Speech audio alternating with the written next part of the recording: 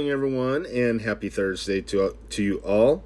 Today we are in 2 Chronicles 36, 2 through 23, and Jehoahaz, king of Judah, starts us off. This is going to be the last chapter of 2 Chronicles.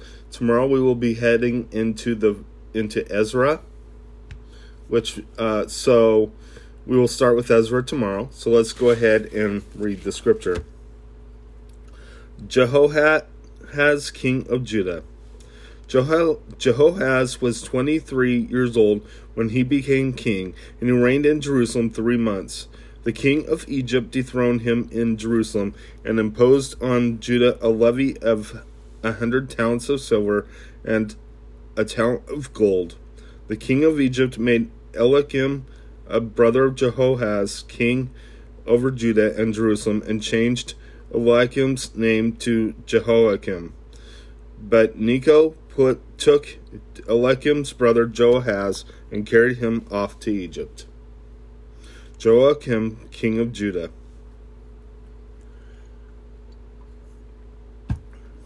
Jehoiakim was 25 years old when he became king, and he reigned in Jerusalem 11 years. He did evil in the eyes of the Lord his God. Nebuchadnezzar, king of Babylon, attacked him and bound him with bronze shackles to take him to Babylon. Nebuchadnezzar also took to Babylon articles from the temple of the Lord and put them in the temple there.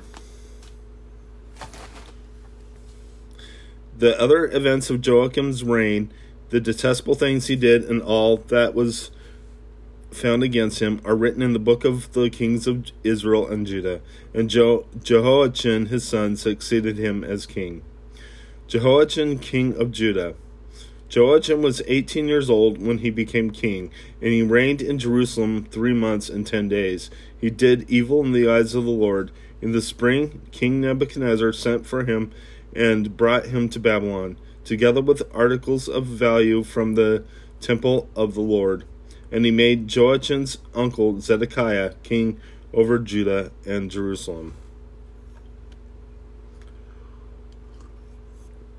Zedekiah, king of Judah.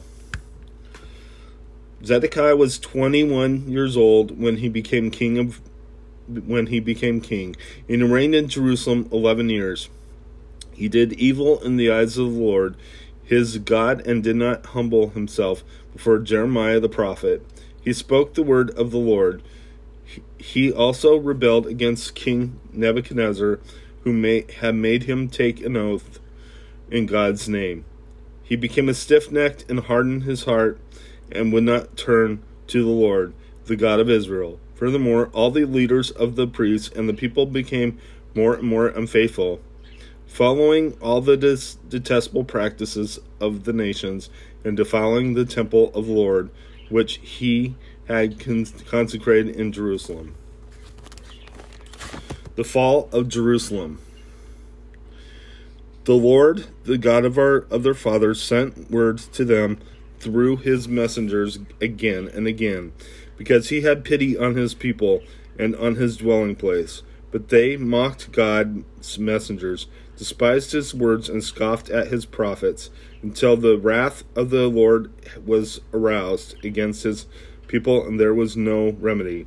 He brought up against them the king of the Babylonians, who killed their young men with the sword in the sanctuary.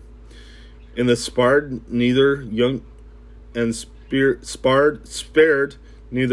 man nor young woman. Sorry about that.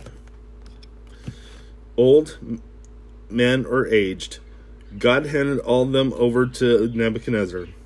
He carried to Babylon all the articles for the temple of God, both large and small, and the treasures of the Lord's temple, and the treasures of the king of his officials.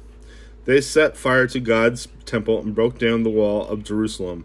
They burned all the palaces and destroyed everything of value there. He carried into exile to Babylon the remnant who escaped from the sword, and they became servants to him and his sons until the kingdom of Persia came to power. The land enjoyed its Sabbath rest. All the time of its desolation it rested, until the 70 years were completed in fulfillment of the word of the Lord spoken by Jeremiah.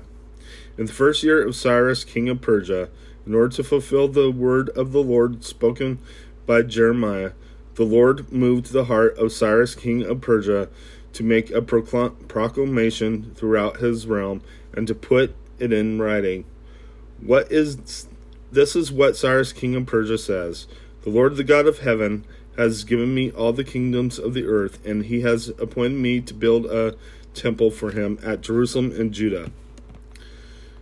Anyone of his people among you, may the Lord has his God be with him, and let him go up. Let's go ahead and close in prayer. Dear Lord Jesus, I just praise you. I thank you for everything you've done.